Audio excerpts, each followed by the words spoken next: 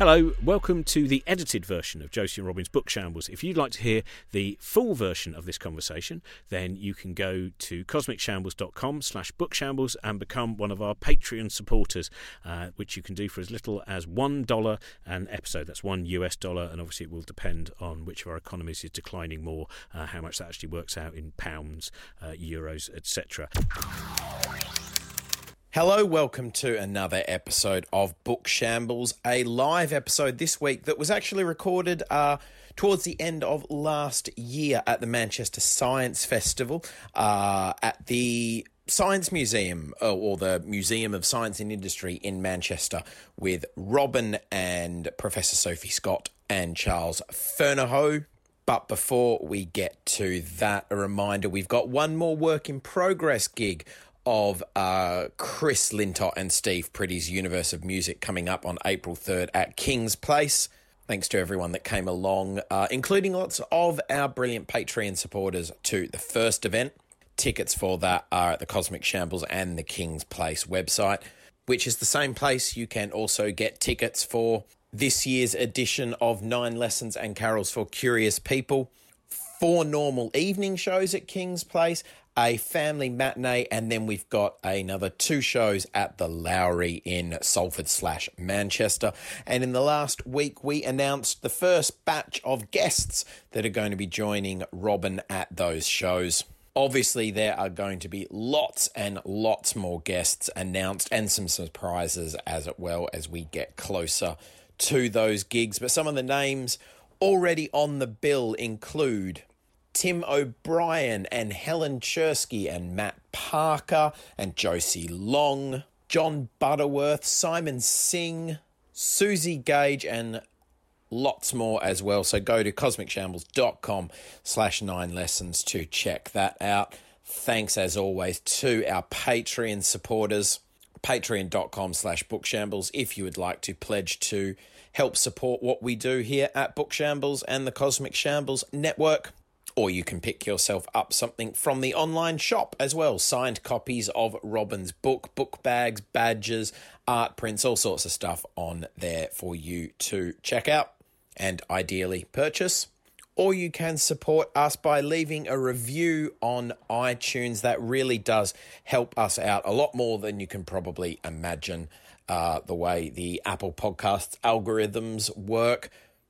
So just search for Book Shambles on Apple Podcasts or iTunes and leave us a 5-star review. You can do that now if you want. Pause the episode, go do that, then come back and listen to Robin and Charles and Sophie. Ladies and gentlemen, welcome to Josie and Robin's Book Shambles, which now, in the traditional post-baby world of Josie Long, has no Josie Long in it whatsoever, because she's found happiness, which is a terrible mistake for a comedian. She's in Glasgow at this very moment. So we're going to start off by, this is a slightly long thing to say. The book that I wrote, I'm a Joke and So Are You, I want to start off talking about children's brains. Now, for me, when I wrote the book, there was something that I wrote about, which at the time, I kind of felt almost embarrassed to even consider it to be trauma. But when I was, just before I was 3 years old, I was in a car crash, and I thought it was my fault, because I was a 3-year-old boy, about to be 3. I was behind the passenger seat looking for a toy machine gun. So I didn't see the lights coming towards it. The car came on the wrong side of the road, smashed into our car, and me linking the fact that I thought, I must have caused that because I was looking for my toy gun. And my mum was then in a coma for quite a while. When she came out of that coma, she didn't initially know that either myself or my sisters existed, because she'd woken up at a time before we existed.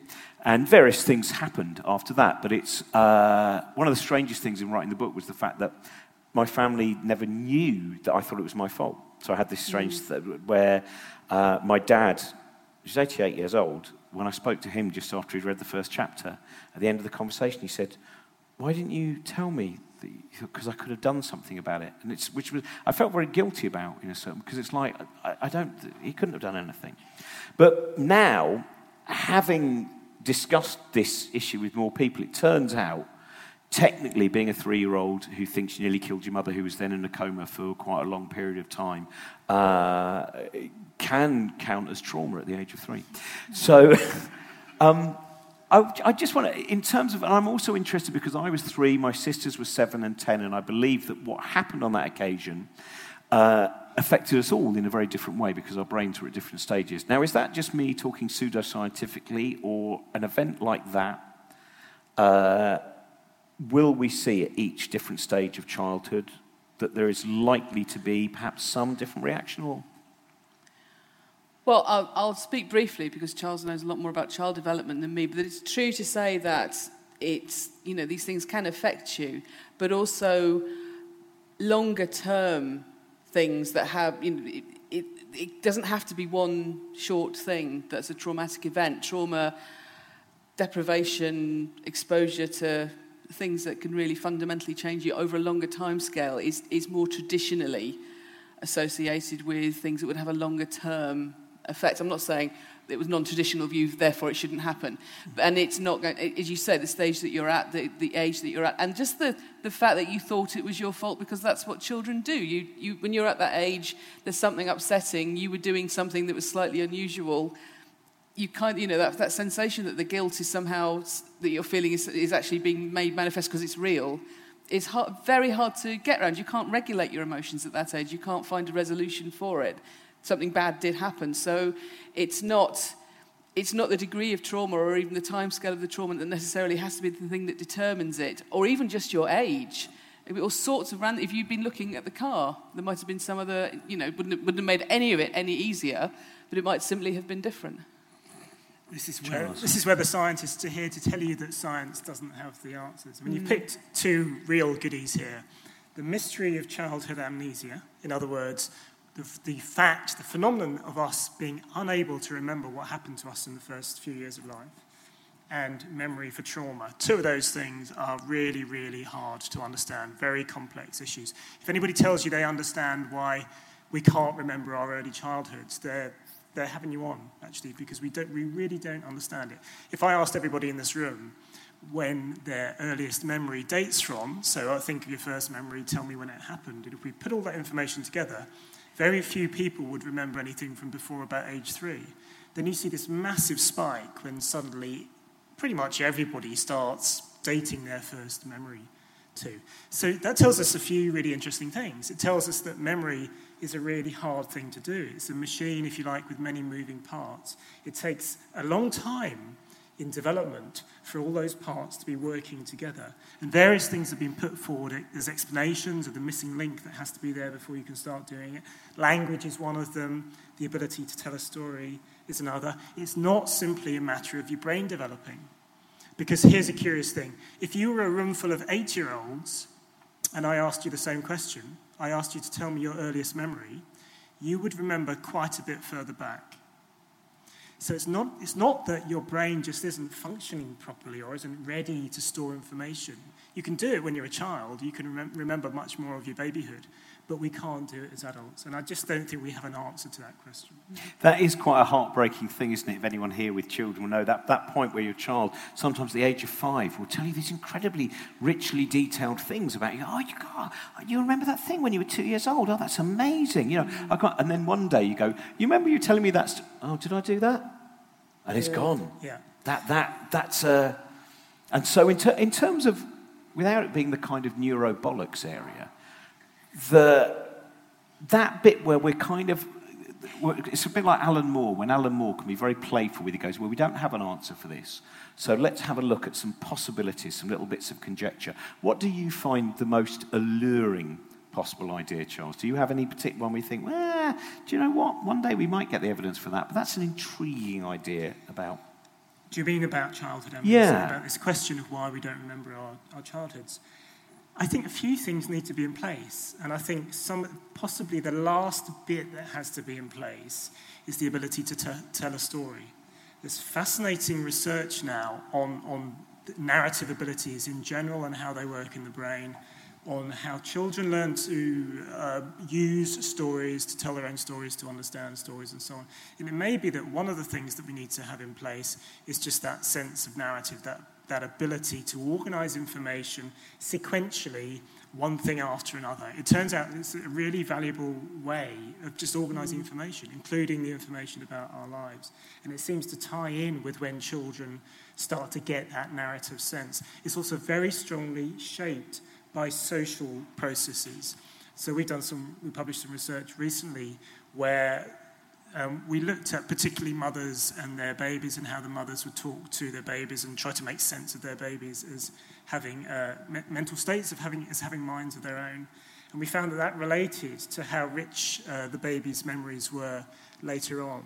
And there's quite a lot of research now showing that if you talk to children about the past, you talk to them about stuff that happened during the day, those babies grow into children who have a better, sort of more organised narrative sense. They tell richer narratives about their own pasts.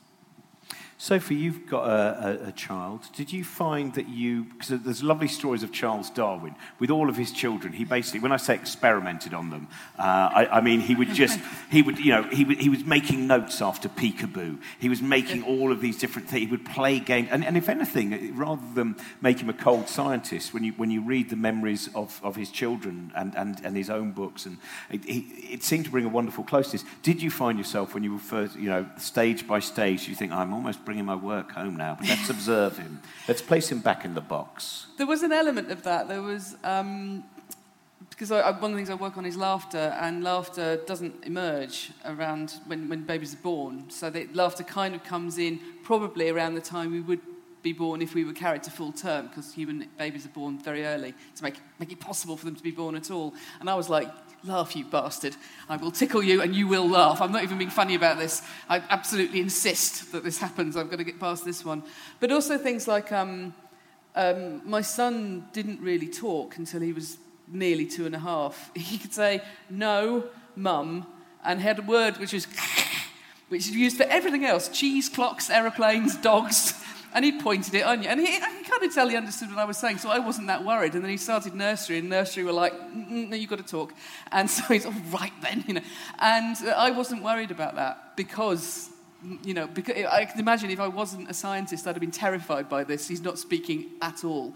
But I know that the tails on distribution are incredibly wide in development. They're phenomenally wide. So it was, if he hadn't been understanding what I was saying, I would have worried more. But it was quite helpful being a scientist then. He's really made up for it now. We had a very long conversation about the Android invasion the other day, as you know. There's that lovely story about which is often, they say it was Albert Einstein. Albert Einstein didn't speak until he was 4 years old. He'd never spoken. Then one day he was given some soup and he went, the soup is too hot. And they went, oh, Albert, but you've never spoken before. Why now? Well, until now, everything has been satisfactory.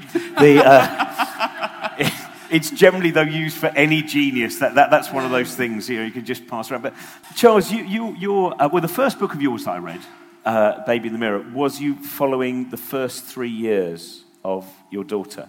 What did you learn from watching that?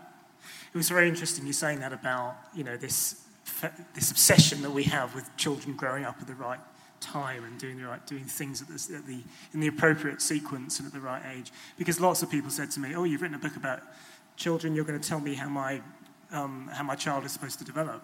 As if there's some given timetable. But the first thing you learn as a parent is that children, especially a parent of two, the children are so different. Everybody's child is different. They're all individual people. They're finding their own way, and I would say to people, look, if your child is not talking at 18 months or whatever, just don't, if there's lots of checks and balances in place, there are lots of, the health service has all sorts of ways of checking these things out. You don't need to worry about it. Just enjoy the process of parenting. And that's what I tried to capture with this book. I was presented with this this emotional phenomenon of becoming a parent for the first time. I had this background in developmental psychology, so I'd studied this stuff. I knew what the theory was. I knew that we'd learned some things about how children's minds are supposed to develop. And I am a writer, so I wanted to put these feelings into words and go on this path of understanding and try and write about it. So that's what I did. I just sort of observed her really closely for 3 years and just tried to capture some of the wonder of it. And one of the nicest things, probably the nicest thing that people say to me about my writing is in relation to that book, they've said that reading that book has helped them to see their own children's development differently. It's not that they've learned anything, it's not that I've developed any theory or anything like that. There's nothing of my own theory in it. But I was privileged to be able to sort of stop and listen and watch and write things down for a magical period of years. And many people don't have that chance to do that. And I was able to put some of that down, and the wonderful thing, when people say to me that it's helped them to appreciate their own children a little bit more. Did you find, in terms of the division between being an objective viewer and obviously the subjectivity of the fact that it is your child and, the different senses of love, the different ways that we do look at the action, did you find yourself as you wrote it and anything in terms of you going, this is the parent me and this is the scientist me and this is that moment of where I see how perhaps emotionally this engagement changes me as a human being? I just wonder how much about you, the observations of yourself, rather than when you finish writing it and look back. Well, I think it's a lot about myself. I think and I hope that stands for the experience of becoming a parent and separating those two things out. And when I tried to do it, and I tried to be clear in certain places, here I'm talking about Piaget's theory, for example, and here I'm responding as a parent. But they've completely run together. And the book is as much about my own sort of foibles and concerns and anxieties and intentions and hopes and so on. But then parenthood kind of is as well. We don't keep ourselves out of parenthood. We're constantly imposing our own sort of wishes and desires and ambitions and so on, even down to something as simple as choosing a name for a baby. That is our work that we do when we pick a name for the little one. We're saying something massive about who we are, what we aspire to, and so on. So all the way through, it's very hard to separate out your emotions. But why would you? Why would you want to be? Darwin, it's great that you mentioned Darwin, because Darwin did try to be scientific about the children. He wrote in particular about his son Doddy, who was, I think Doddy's real name was William, but for some reason, you call him Doddy, why not? And his wife actually moaned about it. She said, if we have a baby, you're going to treat it as she used the word it. You're going to treat it as a subject of scientific inquiry, and you'll be terrible to live with, basically, words to that effect. So, you can try and do it. I don't think it really gets you very far. It was much more fun to me to leave my emotions fully in there and try and find a different way of telling that story. The only thing I have done is I've been serially scanning my son, because you can use the brain scanner to look at somebody's articulators, actually look at them talking, look at their mouth moving, look at their tongue moving, to look what happens when his voice breaks, because I want to know. And I'm sure that will be great and he won't be at all cross with me. But I genuinely think that could be amazing to see. So every Sunday he's placed in the machine and has to sing Walking in the Air. My goodness. That's... You're not far wrong. We better cut that out so she can keep her child. Charles, I want to move on to, because I was fascinated by the work that you do in terms of the inner voices that we hear. And this is something that I talked about in a specific version. I did a stand-up show a few years ago where I talked about when you're holding a baby and suddenly you get a little thought in your head where you go, oh my God, I just imagine throwing the baby down the stairs. I must have a desire to throw babies downstairs. Daisy, take the baby back. My arms feel tired. I didn't just imagine throwing her down the stairs. You want her back, okay. And I would tell the audience, I would often say to the audience who's had those thoughts, and I'll tell you what, some places the hands are very slow going up. But Lyme Regis very fast, but that actually felt like they had an urge. And then I explained about the fact that from what I could gather, those kind of thoughts, these imps of the mind, are actually, they're warnings. They're not desires, they're public information films that basically say, you're holding a baby, so remember, when holding a baby, don't throw it down the stairs. Now that, to me, that's only a very small part of what you were talking about, that when you talk about the fact that, for some people, it seems their brains can be busier than others when you talk. I mean, of course, we never know, because we're always observing the outside, but that busyness of voices. When did you first become interested, Charles, in thinking about how many things are going on in the brain, how many, what appear to be verbalized homunculi are in there? It started with my PhD research, actually. I was a developmental psychologist. I was interested in how babies and children develop, and in particular, I was interested in how children come to talk to themselves. Somewhere around about age 3, you find kids really starting to use a lot of what we call private speech. So this is speech which is for themselves. They're talking to themselves. They're not talking to anyone else. It might be stimulated by other people's presence, but they really seem to be talking to themselves. They're doing it out loud, and it seems to have some functions. It seems to be doing something. It's helping them to work out what they're doing in a course of play. It's helping them to solve a problem, to think about the future, to think about the past, and so on. So I got interested in that research, and it involved a lot of painstaking going over of videotapes. Remember them? Rewinding a videotape with this sort of knob and just trying to work out exactly what this little kid was saying to him or herself at that moment. Really laborious work, but fascinating, because to me it often offered the chance to solve a centuries-old, a millennia-old problem of how thought and language work together. Do we think in words? If so, what qualities does that bring to our thinking? And I didn't really end up solving that problem, thankfully. I don't think that problem will be solved. But it was a really interesting way of thinking differently about how thought and language work together. And then I got interested in how, according to a certain theory from this Russian psychologist, Vygotsky, this speech that we do out loud, audibly when we're kids, over time that becomes internalized. It's like it all becomes taken on, and it becomes this conversation in our heads. So the idea very simply is that we start off by having social conversations when we're babies and with small children. Those become internalized so that we take them on by ourselves. We just talk to ourselves out loud, and then over time we're doing it all silently up here. So it was a way of understanding where inner speech comes from and what it's doing, and so on. So I got interested in inner speech. There'd been very little research done on it. Hardly anybody had tried to study it, mainly because it's a really difficult thing to study, because you can't observe it. You have to ask people to report on their experiences and find other ways of kind of interfering with inner speech so you can see what effect it has. And then I became interested in this other phenomenon, which is the experience of hearing voices. So some people have the experience of hearing a voice in their head when there's no one else around. We tend to associate it with severe mental illness, with disorders such as schizophrenia. People with a diagnosis of schizophrenia, around about 70% of them will hear voices. So will people with a whole range of other psychiatric diagnoses, so everything from borderline personality disorder to eating disorders to PTSD. A whole range of different diagnoses are associated with hearing voices. Then you have a group of people who hear voices quite regularly. In fact, Sophie and I collaborated on a study that we published last year where we worked specifically with people who hear voices quite regularly. They're not ill. They're not distressed by this experience. They don't have a psychiatric diagnosis. They shouldn't have a psychiatric diagnosis. But they do hear voices quite regularly. They're quite hard to find. We did find some. We did a brain imaging study with them. And then there's us lot. Most people in this room will have had some kind of fleeting experience of hearing a voice, very commonly on the verges of sleep.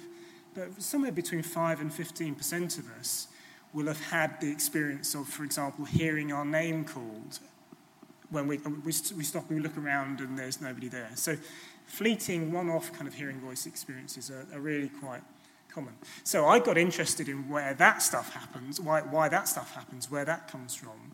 Was it related to this ordinary inner speech, this ordinary internal conversation that we have going on in our heads? And actually, lots of people had already proposed that it was related.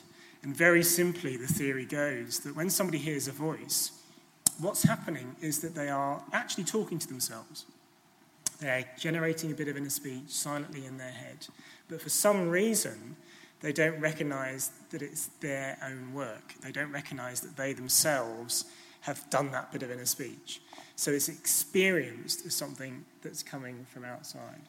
And that was really the starting point for me about 10, 12 years ago of getting into this line of research on hearing voices. See, I find it fascinating that if I had to say what any of the voices that I have in my head sound like, they actually don't have any sound, and yet you can hear them. They're not a ticker tape. They're not something that's being written. But actually, if you try and say, I mean, that's why I think sometimes when I'm on my own and I do talk to myself out loud, and sometimes when I'm not on my own, it just depends on my mood. And sometimes people think I'm talking to them, but I'm not really. That does then become, you can give accent to sometimes different voices in your head. But the voice in your head very often are a strange, that's the bit that I find hardest to in any way turn into something tangible. Like even when I was sitting watching you there talk about that, and I had a little thought, and then I was like going, but what is there's no accent there, there's no... Charles made a very good point when he was first telling me about this, which I'm now going to say, but you please feel free to correct me where I'm wrong on this, but there's a degree of it, so sometimes it's almost like a frame. It's like a space that there are words in, and it's not got a voiciness to it. And sometimes it's a bit more voicey, and sometimes it's really voicey, and that what seems to be one of the things that's different there is how emotional it's getting. So for me, if I'm talking with myself and it starts to get emotional, just before I actually start saying something aloud, like, oh, for God's sake, Sophie, it will have got really voice-like in my head. And that's certainly for me, the emotionality of what's being discussed does seem to strongly correlate with how voicey it is. Have I completely misremembered that? No, I think you've got it spot on. And the key thing is that this research just hasn't been done. I mean, we started to ask questions about the qualities of inner speech in some research published, I don't know, about 8 years ago now. For the first time, really, saying to people, does your inner speech have an accent? It can still be voicey without an accent. It can have tone, it can have pitch, it can have timbre, it can have emotional quality, it can have tone of voice and so on. It can have all these other things that are not necessarily just about accent. But some people's inner speech has accents. I mean, there's some lovely research showing that actually our own external accent, the accent that we speak in, seems to affect the way that we talk to ourselves in our inner speech as well. So potentially, inner speech has this incredible richness and range, but we're only just starting to ask the questions. So we really don't know.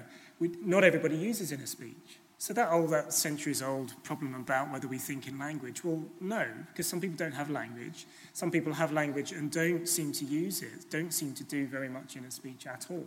So it can't be an essential for thinking. And certainly, just really quickly, a colleague of mine who had a classic Broca's area stroke, so she lost the bit of brain here that seems to be really important for planning and organising the production of speech. She's back at work. I mean, she's functioning extremely well. She has some difficulty talking, but she can talk and she can write. And she says she has no inner speech at all, just none of it. So she's, I'm not saying life's easy for her, but she's working and she's doing every, very similar level of work to how she was managing before she had this horrible stroke. And that's all just with the inner speech totally gone. The problem is, how do we study it? Yeah. This is a really difficult thing. I've started to work with a method called descriptive experience sampling, which is a way of using a beeper, basically, and getting good at getting experience of reporting on your own experience. Just before the beep goes off, you learn to get good at reporting on what was on your mind just before the beep went off. And what you find is that most people get quite good at doing this over the course of a few days. When they do so, they often find that their presuppositions about what kind of mind they have are overturned. So I, for example, before I started using this technique, I would have said, I'm doing inner speech all the time. I've got that kind of mind. I'm constantly talking to myself. I bet many of you would do the same, actually. But when you do this method, or a method like it, and you look in the cold light of day about what was going on in your head, you find there's much less inner speech than you thought there was, or that you've been mistaken in some other way about what's in your head. See, I find that interesting because I think, and I might be wrong now, but I find, like, generally when I'm on stage, there's about three lines of different direction going on, which I think are kind of inner voices, and then one which is merely creating stuff, the improvising thing, which has come out before you've actually been able to direct it, or at least, consciousness. But whereas, because I find that if I do switch off, then I'm startled the moment I think, hang on a minute, I don't write 30 seconds, there's something 30 seconds I wasn't monitoring, there's things that I weren't. I find that a very regular experience, which is that I have to be blah, blah, blah, there has to be noise going on there. But it is probably just noise, as again on many of my gigs. But it's, so I'm interested if I started to, because I think I'm observing it already. I started therapy after writing this book. It didn't cure me at all. It made me worse. Going to see a North London Freudian. How? Hack. And and I was worried she'd tell me I was fine and I didn't need to do stand-up anymore. But she said she's expecting it to take ages. When we were talking about going behind the thing that watches you at all stages, I said, I have no idea. Yeah, this is part of what is fascinating about the brain to me, which is if you remove the thing that is perpetually observing, the observer and the observer and the observer, if you remove that, is there nothing behind? Is being human this... lots of the things that we think are necessary to survive as being humans, like when you were saying about your friend, the Broca's and stuff like that actually as things are stripped apart somehow, zombie-like or not, we would continue. And that so much of the rest of it is an affectation which is deemed to be part of civilization. I think there's a lot of storytelling. I think there's a lot of fabrication, there's a lot of confabulation, there's a lot of us imposing a narrative on our experience just so it makes sense to us. And we do that in our inner speech. I think we do that in memory. I think we do that in a lot of the things we do. We do that as a species. So there's a lot of stuff layered on top of what I think you're trying to get at, which is what's actually in my head. Mm. And it is interesting that you can have, if you just look at the effects of head injuries and things that can go wrong, you don't ever end up with somebody who behaves like a zombie. You can have somebody who's got great difficulty moving or perhaps making themselves understood, but other things will be working fine. So Rosemary Varley's done this beautiful work with people with profound agrammaticism. So they've had huge strokes. It's taken out speech perception, speech production. You have to communicate with them with drawings. And they can do logic problems, they can solve theory of mind, they can do maths better than the control groups because they're old and they learn how to do it properly. And they're doing all of that, apparently not only without, presumably, in a speech as we would think of it, but most language. So, it's a tremendously... we can be robbed of a lot of things. I suppose what I'm saying, a very roundabout way, vast amount of stuff that we do, we don't have consciousness of and we don't need consciousness of. There's this new book, Nick Chater's book, The Mind is Flat, and he argues that in the same way that we kind of have an illusion of a sort of completion of our perceptual world because our brain fills stuff in. So if I look at you, I'm actually not really seeing the people around you. I feel like I am because my brain's having quite a good guess. But if I moved across to you and then back again, you could have changed all sorts of stuff while I was moving my eyes, and I don't see that. And he argues that cognition works the same way. That whatever you're doing at any one time feels very surrounded by detail and completion, but that's as much of an illusion as your brain filling in the perceptual world around you. So there may be at the same time, a lot less to thinking than there may be in that it's being filled in with all this extra stuff and you don't really have much access to the stuff that's really doing the work. But in a way, that's it's the stuff around it, it's the storytelling that is the most interesting stuff for me as a psychologist and as a human being and as a writer and so on. I would entirely agree with you. I don't think it makes it uninteresting. I think it just means that that kind of illusion of it is kind of an interesting way of looking at it. I hadn't thought about it that way. Sorry, I So when I talk about memory, I do events on memory, sometimes people get really angry, actually, when you tell them that their earliest memories are probably largely fabricated. You caused my brother to get cross with me because we went back and worked out my first memory, which is the same as his first memory, and his is totally wrong because I was a year older. And he's still quite cross. Sorry. People do. Sorry about that. But people do get really upset about it because one reason is we hold our earliest memories so dear that we see them as sort of foundational for the self. What I want to say to people when they react like this, as I'm running for the door, is don't worry about the fact that they're partly fictional or they're reconstructed or that you've been telling yourself a story because it's your story. It's who you are. This is one of the ways you make yourself who you are. This is one of the ways in which you narrate your own experience and your existence, if you like. Value that, celebrate that, enjoy that, marvel at it, but don't worry about it. Don't let it be a cause of distress. Mm. Is that ever a worry in terms of, as we do, I'm thinking about books also like things like the self-illusion. There's a lot of talk where the self doesn't even really exist. You go, well, it kind of does. It might not exist in terms of, in some objective manner, equation and research-wise, but it does exist. It exists for our the way that we move through life. The illusion of self cannot be removed without actually the removal of personality and all those things. And as I was thinking about, was it Daniel Dennett used to talk about that idea that he got worried sometimes if people, when people just say, well, free will's an illusion, the whole thing's an illusion, no one has free will. He says, does that lead to the point where, I think in his thought experiment, it's someone has a brain operation, and after the operation's been done, the surgeon says, oh, by the way, I put a little thing inside your brain that means every now and again I can control you. He goes, oh, all right, okay. And anyway, he goes off and does loads of murders. And then when he's in court, he says, it wasn't my fault. She put a thing in my brain when she did that operation. She went, no, I didn't. I was joking. Oh. This idea that you lose the... So in some ways... I don't know, sorry, I'm asking in a very roundabout way, but I always find that a bit interesting where you go, do you know what? It might actually turn out this whole thing is an illusion, but you remove the illusion and you remove humanity. You remove storytelling, you remove those things.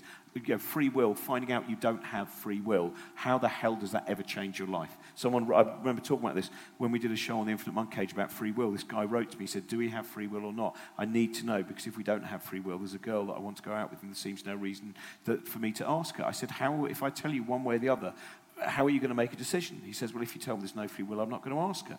I said, well, how are you going to make that choice? And so you can't, I've got no free will, so, well, you've just made a choice to sit in your chair and do nothing. Yeah. One of the things that when I talked to you for the book, and I thought this was a very useful thing that you said, which is that you don't have to worry that everything that your brain produces in terms of its dialogues, monologues, whatever it might be, has to be yours. That you basically talked a little bit about the fact that sometimes it might just be the sound of machinery, and you shouldn't obsess too much. Go, my God, where did that thought come from? Is that the real me? The idea of the being. And I thought that was a really, for sometimes when, and I have spoken to quite a few people when I've done gigs, when I've talked about some of the ideas of mental health, you can get plagued. You can become very obsessive about what may have been one single thought, whatever inspired it, whatever it was going on. And I just, could you enlarge on that a little bit? Yeah, I think there's one of the things our brain does, and there's a particular network, the default mode network, which seems to be largely involved in this, is just kind of chuck out ideas, chuck out scenarios, chuck out, ways in which the world could be, which might then turn into bits of imagination, might turn into memory, might turn into predictions about the future and so on. It's how you react to them, it's how you make sense of them, it's how you feel emotionally about them. And my favourite example of this, the different ways in which people can respond, is a literary one. It's from Dr. Johnson and James Boswell. So two men who worked and travelled and worked very closely together. Johnson was terrified about losing his mind. He was the cleverest man in the country. His livelihood depended on being really, really clever and keeping control of his faculties and not going mad. They both had the same experiences, but where Johnson was terrified and worried about what his mind was doing, Boswell was like, yeah, bring it on. There's some weird shit going on here today. I'm going to run around on Hampstead Heath and enjoy it. They had very different attitudes to their own minds. One ended up being more balanced and happier and well-adjusted than the other. And that's just a sort of microcosm of how changing one's attitudes to what our minds do can play a part in our mental well-being. It applies with memory, it applies with voices, it applies with a lot of different things.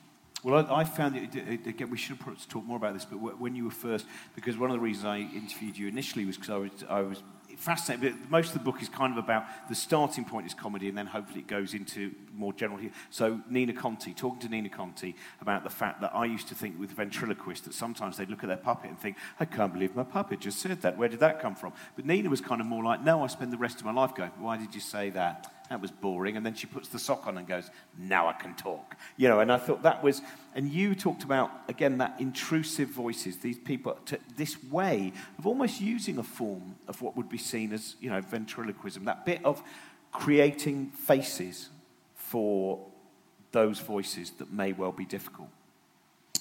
Yeah, in terms of therapy for voices, our project collaborates with the Avatar Therapy team based in London, and what they're doing is working with people with schizophrenia who hear voices and helping the patients to create a visual representation of the voice that is bothering them.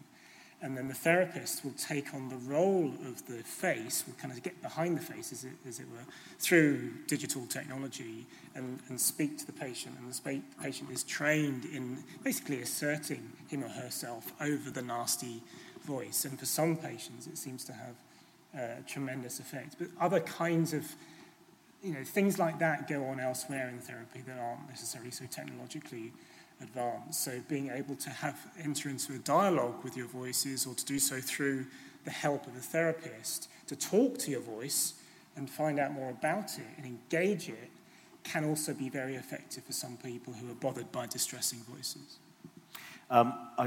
Finally, how much time we've got left, Trent? 1 minute, great. So we've got 10 minutes. What are the least... I mentioned this because Matthew Cobb's in the audience, who has taken time off from finishing his book, which he's going to do tomorrow from Manchester University. And I made Matthew read Robert Newman's book about neuroscience, which, as you know, Sophie, infuriated me, and I felt was filled with both mis and disinformation. And Matthew, what did you reckon? Yeah, it was and I genuinely feel terrible. I've never said this publicly. It was over a year ago that I read it, and I've been very careful about saying this, but I felt so disturbed by the fact that I meet people who think it's a science book, and they think that, one of the things as a comic that I've always said when I do any shows about science is, if there's anything I say that in any way interests you, don't tell your friends until you've at the very least Googled it first. I may well be wrong. And I wondered, in terms of what you find are the ideas that are out there at the moment, or indeed maybe books or published things in the past where you think, this is not helping at all, these ideas. And I know that might be putting you in... Oh, how long have you got? But there are two... Well, he said 1 minute, but I said 20, it's fine. So, obviously an enduring one is you only use 10% of your brain, and this is wrong, so don't worry about that. The other one is that there's big and systematic differences between male and female brains, because male brains are bigger than female brains, and that remains the stage after you've adapted for body size. You account for that. Female brains contain a greater proportion of grey matter than male brains, which is the sort of computational bit of a brain. You could think of that as a more efficient brain, but it's not a competition. Beyond that, it's actually very, very hard to find anything. Now, again, question of scale, maybe we're not, but... Testosterone does not work in the brain the way it works in the rest of the body. It's aromatized into an estrogen. It has a different sort of function. So it's very interesting that we will account for differences between male and female behaviour on the basis of brains, and we're very happy with things like that. Whereas the science, and I say, there's still lots of things I'm sure we could find out, but at the moment the science is not there. We haven't got time, but I presume, but part of it is that because the moment that we're born, we're having experience. And therefore, because someone did tell me, and again, I don't know how true this is, that if you looked at the brain of a male child and a female child at their point just after birth, there would be no way that you could, our current understanding of knowing that. So the moment that culture comes in there, I presume that if there is... When you do find differences, it's very hard to say, because every single brain in this room is different, primarily because of the experiences you've had. Your brain will look different depending on, have you learned to speak multiple languages? Do you play a musical instrument? What kind of education have you gone through? Have you learned to read? I work with brains every day, and by far the least interesting aspect of brains is whether or not it comes from a man or a woman. I want to know, do you play a musical instrument? I want to know, all the other sorts of expertise and predispositions, those can be things that would be interacting with the experiences you've had to result in the brain that you've got now. But if they don't work out the box, we grow them. So it's even when you do find differences, which, let me reiterate, are very, very hard to find, you find that it's very hard to rule out an environmental role for it. So it's just becoming a full trope. I learned yesterday, because of Rose George's excellent new book about blood, 9 Pints, in Japan, people will refer to their blood type to excuse behaviour. Oh, it's because you're type B. You're very impulsive. No, we never do that. We kind of care about brains and sex. We never ever go, yeah, I knew that. A type O would do that. So we cultures pick the things that they decide to attribute stuff to. It's like the Twinkie alibi in the dreadful case of the murder of Harvey Milk, where the guy basically, because he'd been eating a lot of Twinkies, were one of the things, and that's the kind of thing that led him to assassinate someone. Charles, have you got anything that's your kind of pet, where you find yourself in a party and going, oh, no, you've been reading that book, and that's not the best way of looking at the human brain and the human mind. Well, I think all the things mentioned, plus the sort of right brain, left brain thing. Yeah.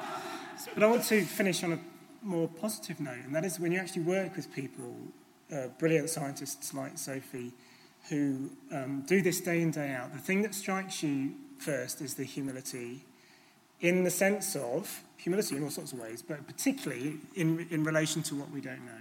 Scientists are constantly saying, we don't know. Maybe we can find out. What if we do this? Maybe we'll learn. Maybe we'll push our knowledge on a bit further. But all the good scientists say, we basically don't know. We're going to try and get there. We're not going to give up. We're not going to say it's unknowable. But in relation to the brain, most people's reaction is to stand and stare in wonder. And that's when you know you're working with a really good scientist who actually stands a chance of getting something done and finding something out. What's your favourite film that has brains in a jar in it? Is it what's the Frankenstein with Marty Feldman? Young Frankenstein's got Marty Feldman, Don't use this brain. Yeah. I was obviously going to go with Dr. Hafar. I would probably be a Doctor Who episode. Was the one with... Brain of Morbius. Yeah, yes, that one. That's a cracking one, yeah. There's also a brilliant one which is based on the guy who used to write for The Twilight Zone, Charles Beaumont. It stars Bud Cort and various others, and it's not brain damage. You look it up and we'll put it on the thing afterwards. You have negative 10 minutes. Great. We don't. This is a science museum, and I've spoken to physicists, and they say time, much like the self, is very much an illusion. So thank you very much to Charles and to Sophie. Sophie will have a book out eventually, I know, because I know you've been working on it. Charles, as I said, there's Voices Within, Baby in the Mirror. They're fantastic. Thank you very much to Trent for coming up and producing the show. Thank you very much to the Manchester Science Festival and Museum of Science and Industry. And thank you very much for coming down. So, bye-bye.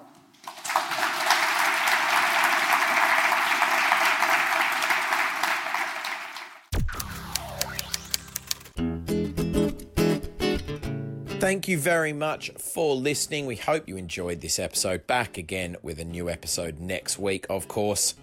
Don't forget to check out the Brain Yapping podcast as well with Rachel England and Dean Burnett. What we think is quite an important episode has just gone out this week.